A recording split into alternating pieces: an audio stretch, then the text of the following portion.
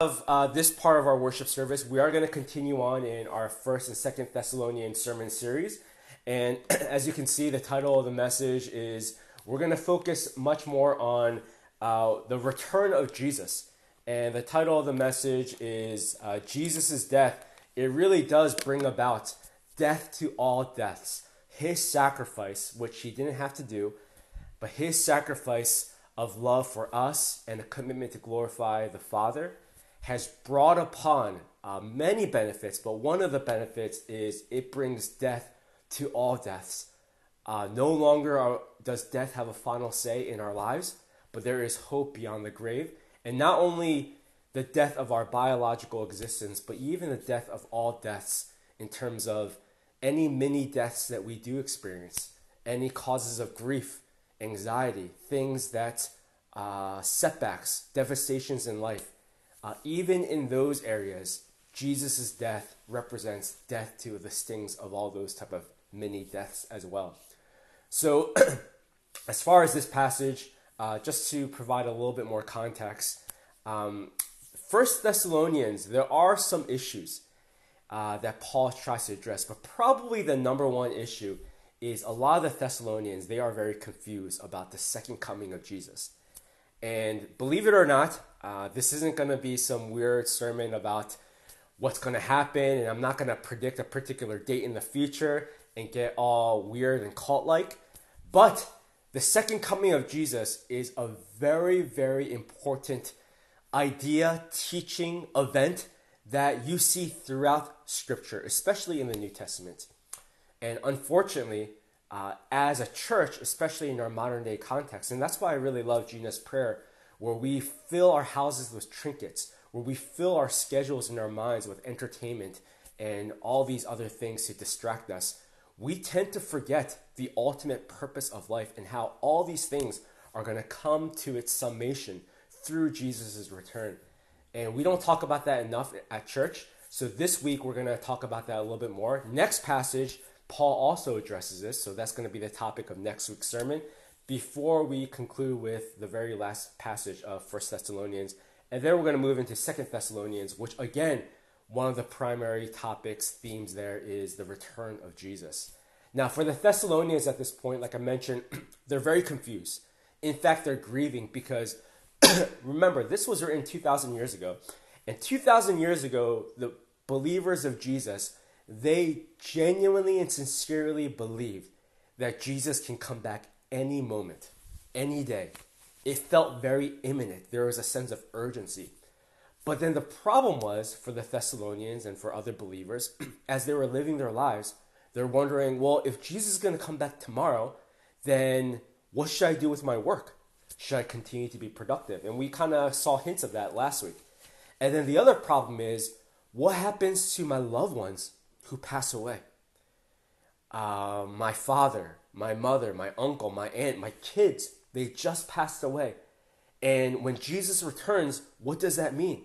Is Jesus somehow going to forget our recently deceased loved ones? So they were actually grieving because they had a lot of confusion about how does Jesus' return actually affect and bring hope not only to themselves, but specifically to those who have recently passed away. So Paul is addressing this. He recognizes that they're a little confused. They feel like maybe when Jesus returns, he's going to neglect those who passed away. So they have all these different thoughts. They're grieving. They feel very vulnerable.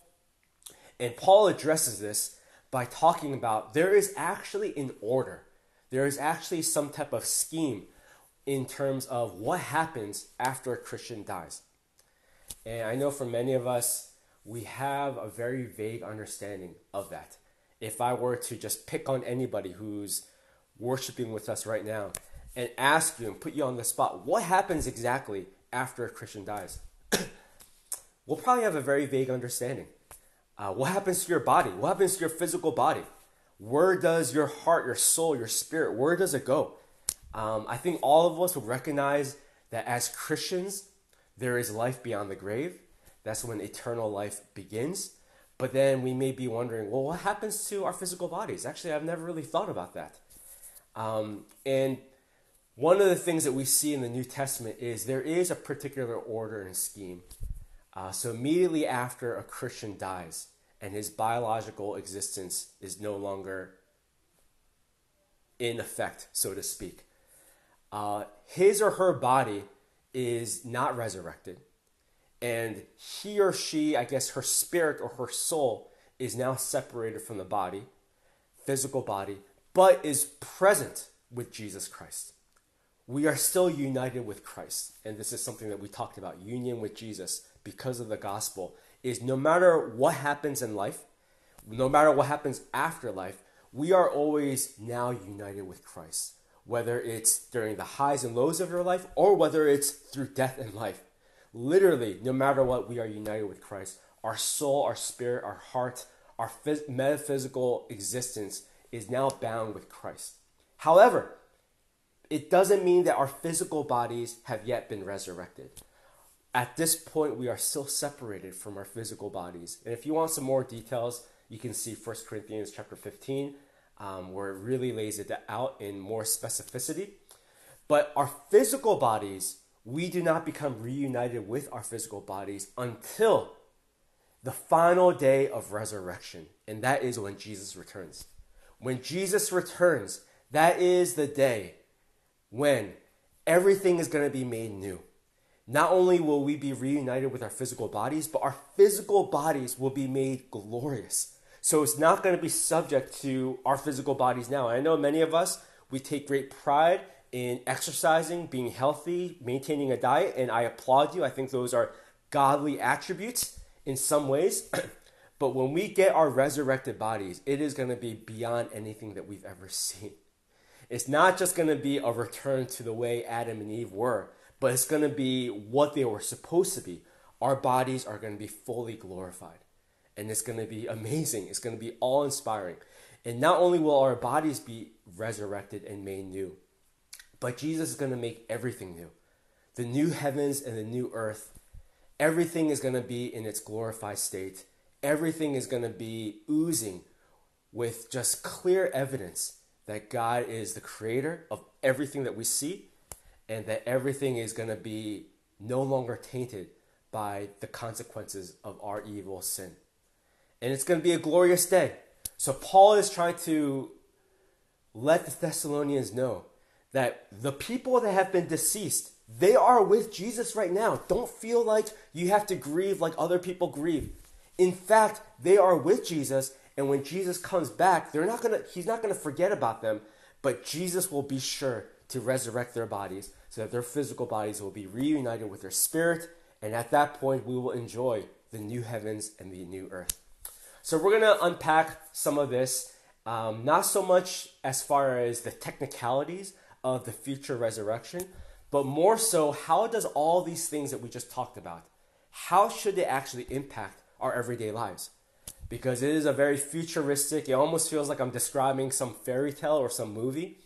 But really, the importance is, how does this actually impact the way I currently live, the way I currently relate with God, the way I currently love my family members, the way I currently work, the way I currently do my everyday Monday through Saturday lifestyle. So we're going to talk about that a little bit more because it is extremely relevant.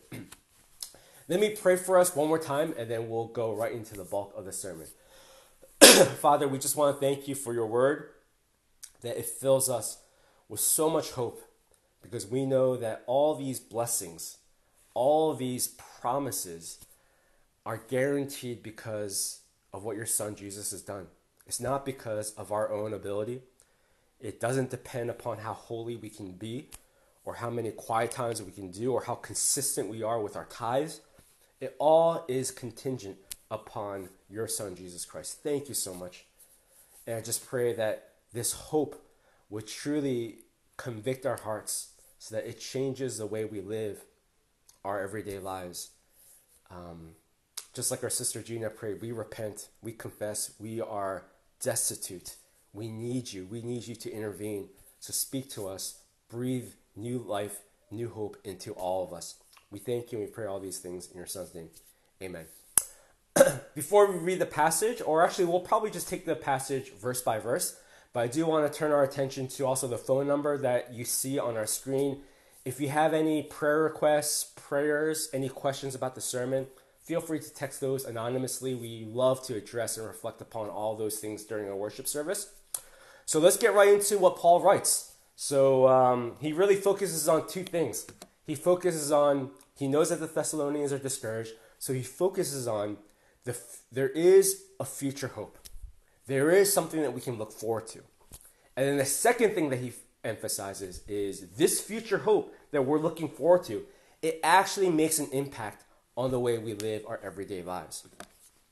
So he writes, but we do not want you to be uninformed. So the Thessalonians, they are uninformed. They feel a little confused about what's going to happen in the future.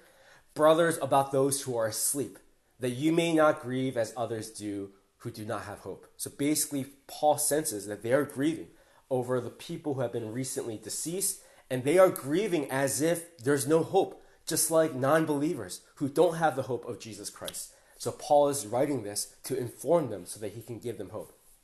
For since we believe that Jesus died and rose again. And again, if you've been part of our sermons, you recognize whenever you see the word for or because or since, we know that it's very important. Because the reason why Paul is saying you can have hope in the midst of your grieving is for this reason. Because of this. It's not I'm just trying to make you feel better, but there is actually a reason. There's something grounding our hope. And he points to this in verse 14. For since we believe that Jesus died and rose again, even so, through Jesus, God will bring with Jesus those who have fallen asleep. So Paul is saying, don't worry about those people who were recently deceased. Because of what Jesus Christ has done, he will be guaranteed to take them and you in his return when he makes everything the way it should be.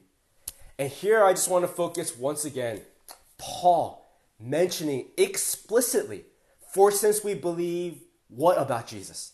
That Jesus was a great teacher, that Jesus was very compassionate, that Jesus was just a very loving guy.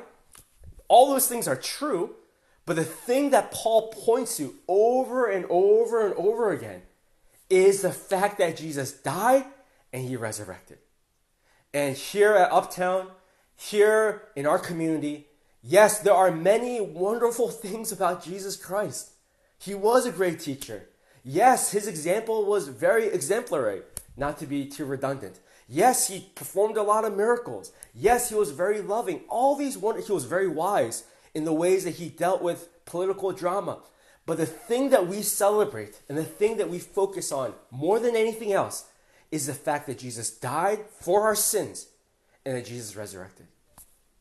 And this is supremely important because whenever we come before God, even in this worship service, and I don't care how long you've been a Christian, I don't care if you have a seminary degree, I don't care if you've been to a bunch of mission trips, I don't care if you are the son of the best church planter or whatever. Every single one of us, without exception, when we come into God's presence, we must first realize how sinful we are. We must first realize how holy he is. We must first realize that there is an infinite gap between his holiness and his standards and where we are. Not only are we finite creatures, but we are wickedly sinful. And again, I just love Gina's prayer where she specifically mentions different symptoms of our sin. How yes, when we think about our lives, even though God is using 2020 to bring us into repentance, instead we are becoming more complacent. We are becoming much more driven and obsessed and engaged with our work. We are wallowing in our misery and focusing on ourselves. Like we mentioned last week's sermon, we are so focused on the painting and we neglect the painter. We do these different ways of sinning and rebelling against God. And this isn't just something for non-Christians, even Christians within this church. All of us, we are sinners. We distort, we neglect, we suppress God's character and his involvement. He is constantly trying to intervene in our lives. He is constantly trying to remind us and overwhelm us with his love, but we are constantly resisting, suppressing, rejecting that. And that is why we are fooling ourselves if whenever we do a church service, whenever we do a small group gathering, whenever we do a devotional, whenever we work, whenever we engage time with our family, every aspect of our lives, we must be reminded, wow, there is that infinite chasm, gap between this holy God and us. And the only thing that bridged that gap is the death of Jesus. He sacrificially, willingly, in one of the most costly, probably the most humiliating ways, gave up his life so that our sin can be cleansed and forgiven. So that when God, this holy God, looks at us, he doesn't look at us and be thinking, oh, I don't know, you have some faults there, you have some problems there, you made some mistakes there, ooh, you don't look like you have that addiction there, you have this tendency that I'm not pleased with. No. When God looks at every single one of us who submit to the gospel of Jesus, all he sees is the precious, blameless, pure blood of Jesus that has covered every single one of us. And because of that, he has intense pride and joy over all of us, even though we still struggle with our own sinful tendencies. But Paul mentions, not only did Jesus die, not only did he wipe that slate clean, but he resurrected. Not only has he made sure that we have a rightful standing before God, but Jesus' resurrection means that now we have power to live rightly, the way God wants us to live. And he does this by virtue of giving us his very own Spirit. So yes, many of us, I know this past week may have been very crummy. For myself, this past week was very trying. Yes, I got over the cold-like symptoms, but I just had constant nausea, upset stomach, and it was just I just felt very fragile, just very weak physically. And yeah, coming into this worship service, there are parts of me that feels like maybe I wasn't prepared enough. Maybe I didn't do enough things this past week where I can feel like I want to worship God. And I'm sure many of us, we feel that way. A lot of times our hope and our disposition before God is dependent upon how our weeks have been or how we are doing, whether it is physically, spiritually, emotionally, productively, in production or whatever. But this verse reminds us our disposition before God, our trust before God is not dependent on any of those things. We could have had the worst of all weeks. This morning could have been one of the worst mornings that you've had. But the fact remains, Jesus died for us. Our slate is wiped clean. Jesus resurrected, so now we are filled with the Spirit. And now we have the power, because of what the Spirit is doing in our hearts, to give him the worship, to be able to live rightly, so that when we do respond to stresses at work, stresses in our family relationships, stresses in loneliness, or whatever, we can actually overcome those things because we are not depending on our power, but depending upon the Holy Spirit that is working in us. So Paul is saying everybody who submits to this gospel, not only has your past been secured, not only has your present been secured by virtue of the Spirit dwelling in you and you being united with Christ, but even your future, when Jesus comes back, he will remember all those who submit to his gospel. The other thing that he mentions, well, we'll continue to read on, but there's another thing that he mentions. Verse 15, for this we declare to you by a word from the Lord, that we who are alive, who are left until the coming of the Lord, will not precede those who have fallen asleep. And basically, Paul is spelling out some of the details, because the Thessalonians are a little confused. Doesn't mean that Jesus will neglect those who are previously deceased. And Paul is saying, no. The deceased will be the ones who resurrect first. We're not going to precede them. So don't worry about them. God will not forget about those people. And then Paul continues in verse 16. Again, another four. And whenever we see four, we should highlight this. For the Lord himself will descend from heaven. The Lord himself is Jesus. Jesus will descend from heaven. And in some ways, Jesus is living in our hearts by virtue of his Spirit. He is present with us. But in other ways, he is also sitting at the right hand of God's throne in the heavenly realms. And we see this especially in Ephesians chapter 1. We see this especially in Hebrews. And many of us may be wondering, what is Jesus doing right now? That's not really the topic of this sermon, but right now, what Jesus is doing is he's praying for us. He's interceding on our behalf. Even right now, you may feel vulnerable, you may feel weak, you may feel like you're a failure. But not only are there people in your small group who's praying for you, not only as a pastor do I want to pray for you, but more importantly, we have Jesus Christ, the sovereign King of the universe, praying for you. But there will be a day, as verse 16 talks about, where Jesus will once again return. This is the second coming. This is the return of the King. That sounds like a movie title, but it really comes from this idea where Jesus will return and he will make all things new. We catch a glimpse of this in Philippians chapter 2. We catch a glimpse of this in Revelation 1, Revelation 19. When Jesus returns, let me remind us, Jesus' first coming was as a little baby, right? In a, cute little manger. I mean, it's technically not a manger, but Jesus comes as an innocent little infant, newborn, in probably the most humble of beginnings. I mean, he's literally birthed into a place where animals eat, to parents who are refugees or looking for some type of immigration. But when Jesus returns, he's not going to come as a humble little infant. But when Jesus returns, he's going to come as not only a glorious king, where we see his glorified body, but he's going to come to bring recompense. He's going to come with a sense, vengeance is mine. And that's why the passages I just mentioned, when Jesus comes back, he's depicted as the rider on the white horse.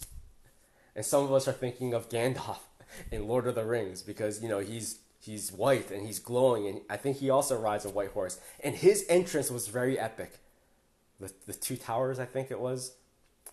And when we think about these cinematic scenes where there's this epic entrance, whether it is Gandalf, or I think for the younger crowd, maybe it's the Marvel Cinematic Universe, where Thor comes with such swagger in Wakanda, and Captain Marvel coming right at the point where, well, not to get too geeky, but you get the drift.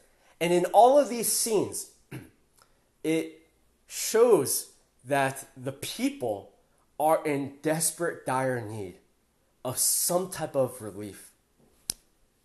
Whether it is Lord of the Rings, whether it is Infinity War or the Endgame or whatever. I mean, the Captain America scene, I think, is probably the pinnacle where all those portals... Okay, so sorry, I'll stop being so geeky.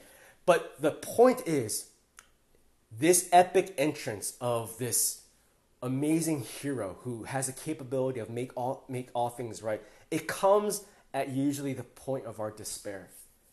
In some ways, I feel like it's a very biblical theme.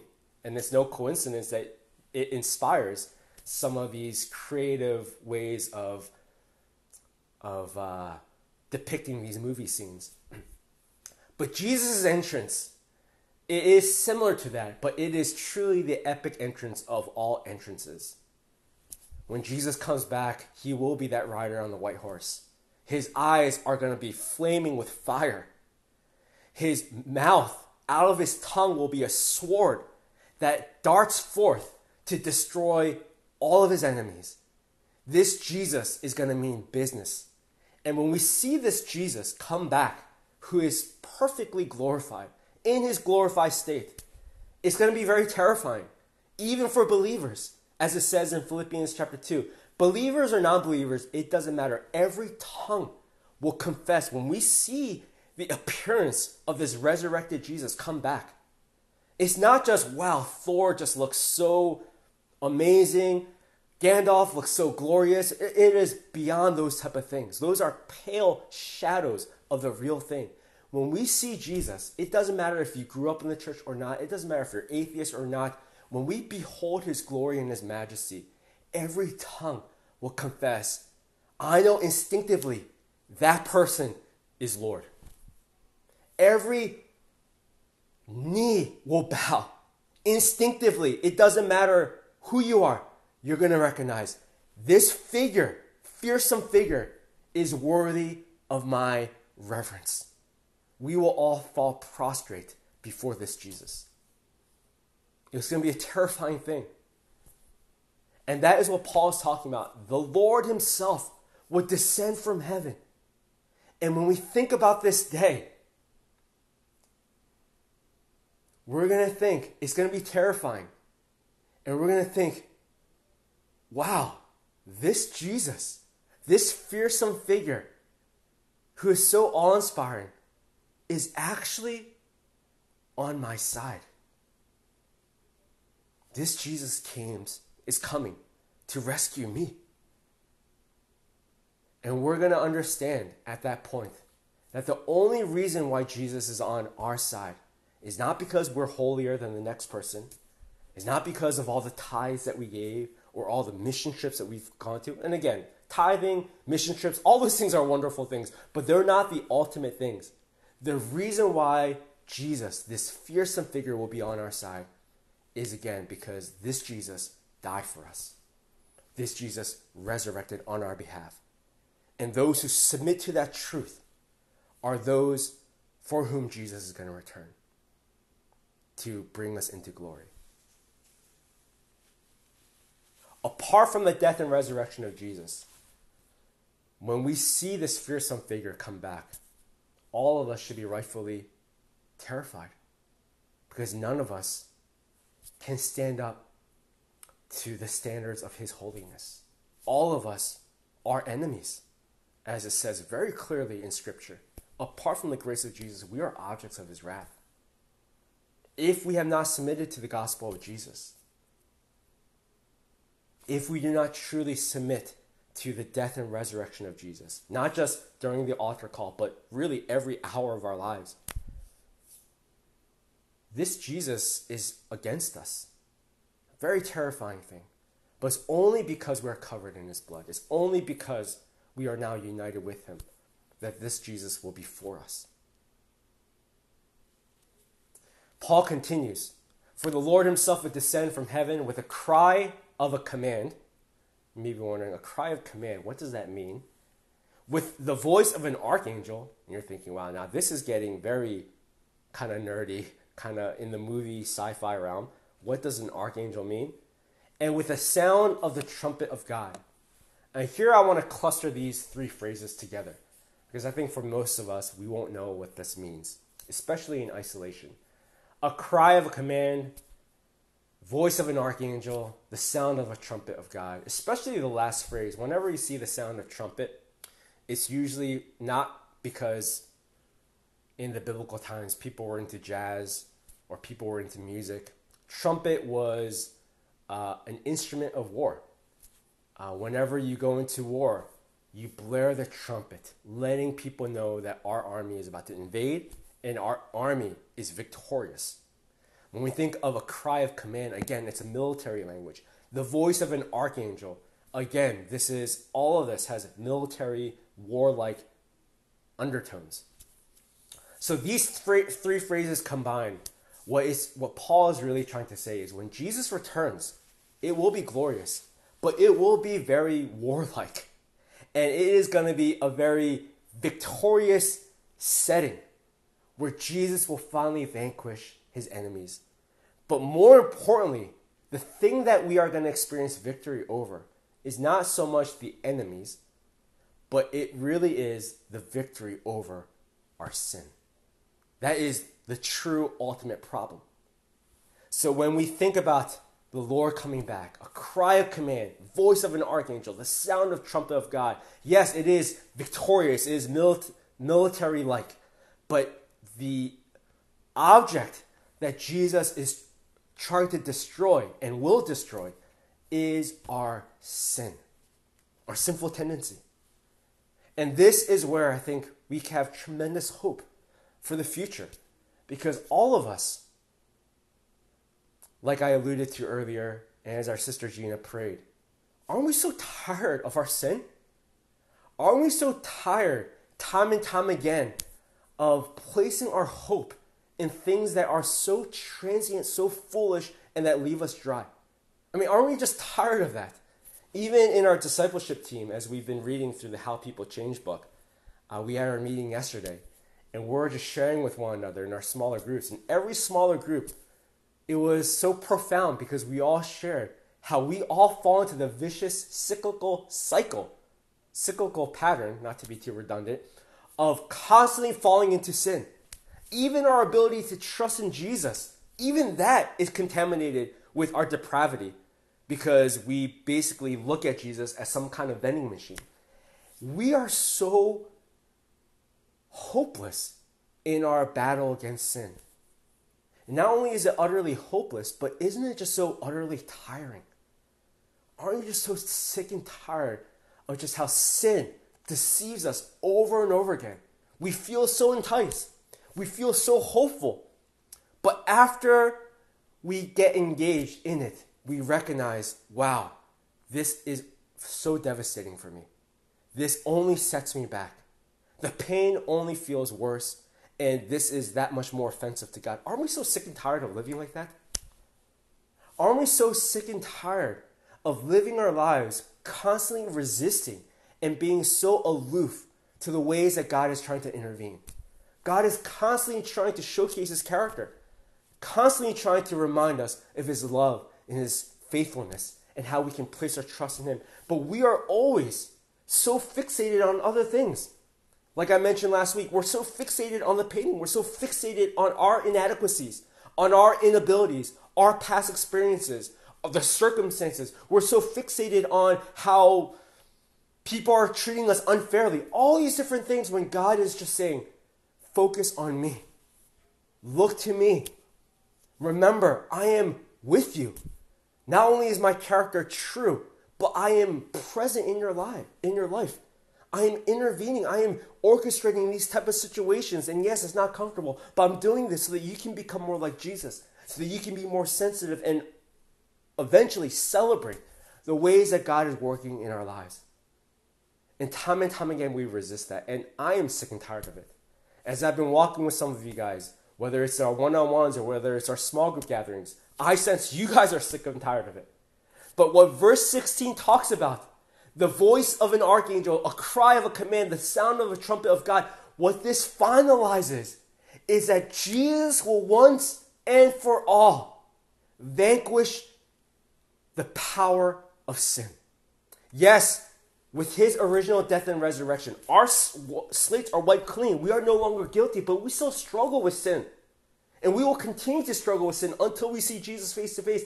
And when we do see Jesus face to face at his return, that is when the power of sin no longer has any sway. We no longer struggle with it. And it will be a glorious thing.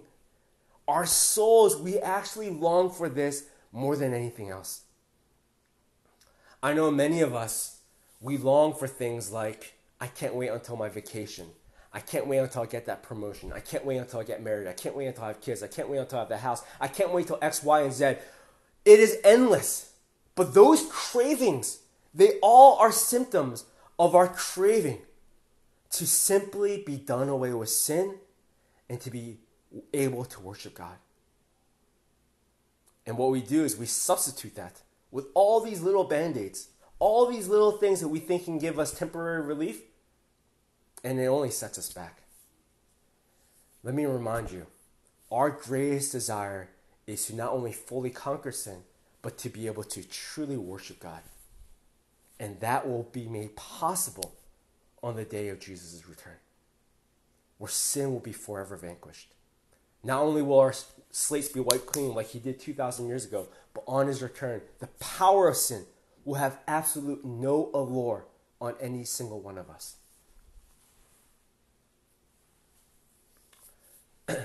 So Paul talks about some of the future hope that we can be looking forward to for the Thessalonians, and I think it's also very relevant for many of us as well.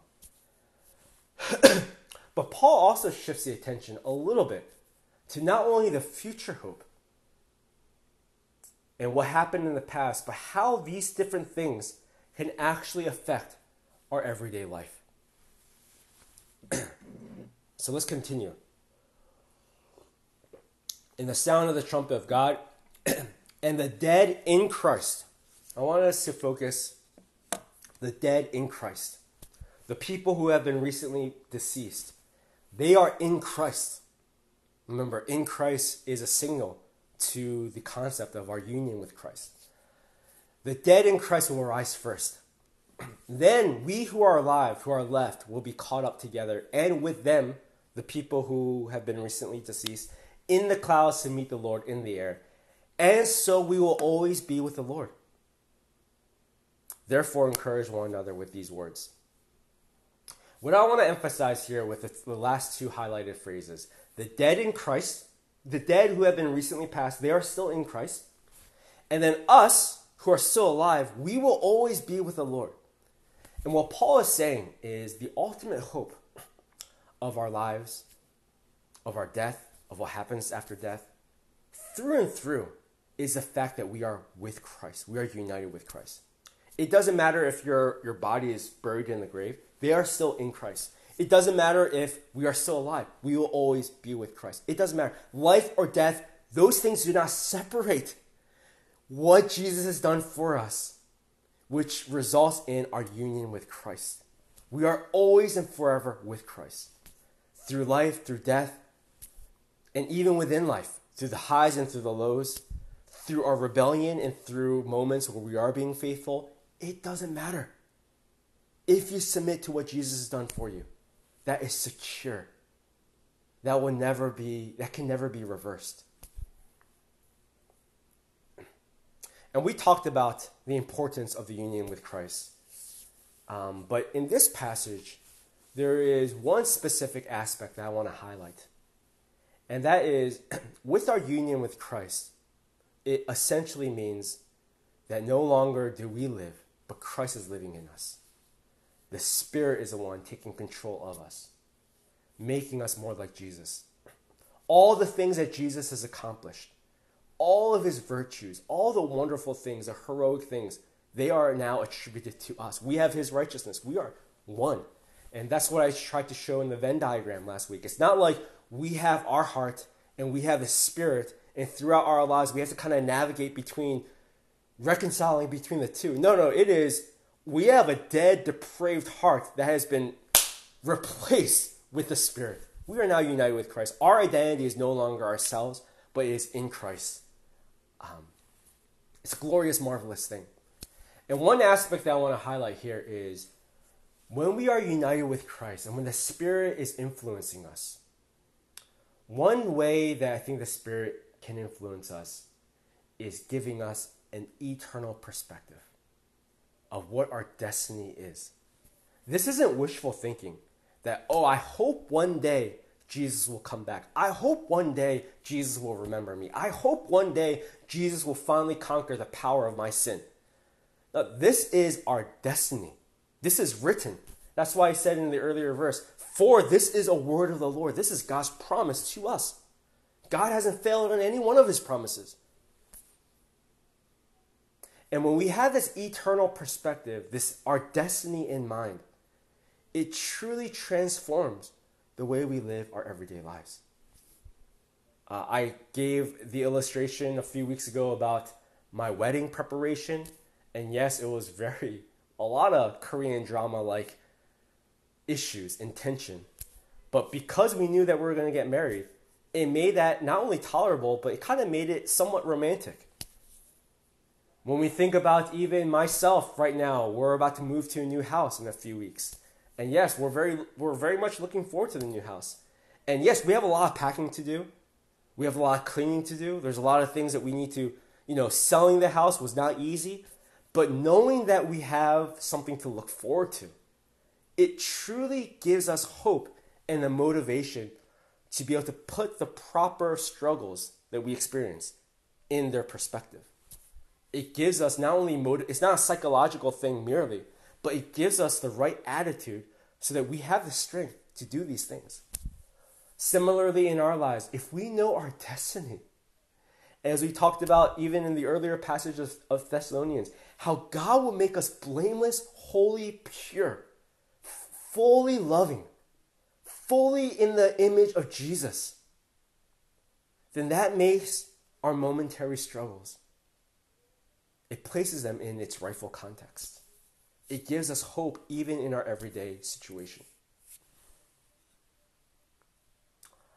I know all of this may still sound a little abstract, union with Christ, having an eternal perspective, even the concepts of repentance and faith that we've been emphasizing over the previous weeks. So what I'm going to do is I'm actually going to read what somebody wrote in an email. Our sister Abby, actually, who's our children's director, and she's part of our discipleship team, and we've been reading through this book called How People Change. And I've had the people in our team send me a response, a reflection on what they thought of chapter 1.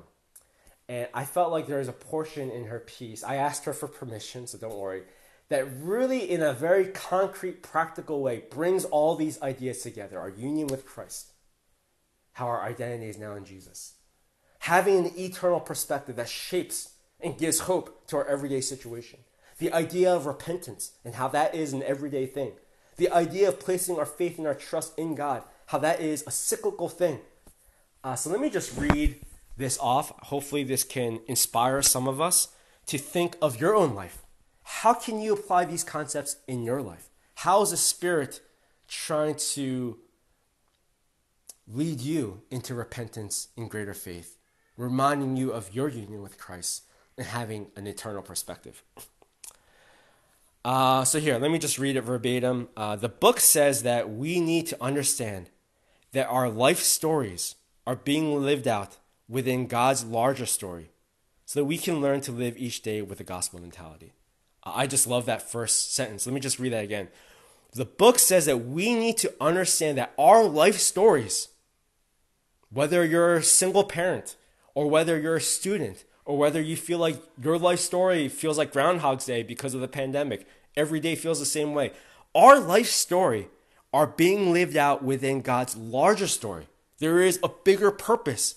There is an eternal perspective so that we can learn to live each day with a gospel mentality. Applying this to my life now, Abby has started to work full-time as a teacher, and it's all virtual, and there is a steep learning curve. Very difficult. She's very exhausted, very stressed. So that's the context of this. Applying this to my life now, the Spirit has used this chapter to urge me to view my life within God's larger story. Recently, I have been working long hours each day to ensure I'm doing the best I can at my first full-time teaching job. I have a good relationship with my students, so I am motivated to work my hardest for the betterment of their education. However, I am also motivated to work to improve myself in my career. This past week especially, I experienced many breakdowns because of how overwhelming this job has become. I think many of us, we can relate, whether it is being overwhelmed with busyness or being overwhelmed with feeling lonely. Either way, there is all of us, we feel unsettled with life. And Abby articulates this well. As this is my first time planning and teaching grade 4 curriculum, my inexperience with the curriculum leaves me feeling insecure many moments throughout the week. I internalize these circumstances and call myself an inadequate and incompetent teacher. These titles I give to myself cloud my inherent identity as a child of God. And I think that's supremely important, is we always cloud our identity as a child of God. Whether it is feeling inadequate or incompetent, or whether you're experiencing victories and you end up not thinking of yourself as a child of God who desperately needed the blood and the forgiveness of Jesus Christ. But instead, you start feeling yourself up a little bit. Either way, as Abby shares, and I think many of us can relate, we cloud our fundamental identity of being a child of God who has been ransomed by the blood of Jesus. Although my identity as a teacher is an important part of how God has intended me to live, it is not healthy for me to root my sense of identity in my performance. Thus, I am reminded of how my obsession with my performance is a gap in my understanding of the gospel. This is where I forget the present grace and deny God the center seat in my life. As long as I am bound to sin, I will always have to battle sin, the battle for the thoughts and motives of the heart. And we see here, Abby is experiencing the process of repentance. She recognizes her sin. She recognizes that it is foolish for her to replace her identity as a child of God, her identity in Christ, with other things. Moments of grace, of where I am able to remember this, and this is where repentance leads to grace. I do not feel anxious about my performance and overwhelmed with fear of failure because I can trust in God's sovereignty and the joy in my permanent identity as a child of God. And here is the element of we need to trust God more. Repentance leads to greater trust, not in ourselves, but trust in God and what He has done for us. Thus, I am encouraged to celebrate the Lord regularly in my life in His daily provision of grace. And that last line, I feel like, is a definition of worship. When I said all of our hearts, we long to be done away with sin, and we want to be able to worship God. What does worship mean? It means to be able to celebrate God's character and His involvement in our lives. And that's exactly what we see in Abby's instance. And I read that because, A, I was very encouraged, and I was very edified. But I read that because I know these concepts of union with Christ, having an eternal perspective, repentance, faith. These concepts may seem very philosophical, abstract, may not seem very relatable, relevant to the way we live our everyday lives. But here is a perfect example of how all these concepts are intermingling for an everyday problem that I think all of us can relate with. So as we close this sermon, I do want to encourage us as we think about this passage. Yes, it's amazing what Jesus has done for us in the past, His death and resurrection. It's maybe equally amazing what Jesus is going to return with an epic entrance and how we are going to finally have victory over the power of sin. But all this is because of the present reality that we are united with Christ. It doesn't matter whether we're dead or alive. It doesn't matter if you're rebelling against God right now or not. We are united with Christ. Our identity is grounded in what Jesus has done for us. And that makes all the difference, even as we cope with our everyday struggles. It leads us into repentance. It leads us into having greater trust in God. It leads us, therefore, to be able to worship God. So that no matter what situations beset us, we can still celebrate that God is there. We can still celebrate that we are so united with Christ. Our destiny shapes the way we live today. So as we close, I do want to give us an opportunity to respond. Again, one of the appropriate ways to respond is to text away any prayers, any prayer requests, any questions. Another way of responding is through our offering as well. And during the pandemic, our way of doing this is through the link. So feel free to utilize that link. But yeah, at this point, I just want to give us an opportunity to just really reflect upon what the Spirit may be saying in our hearts. If we can all be in a posture of worship, of receiving and responding, whether you want to stand, whether you want to bend your head, bow your head, I just want us to have a moment. I think I've talked long enough to just be quiet before the Spirit and allow the Spirit, just ask the simple question, Holy Spirit, what are you trying to place on my heart right now?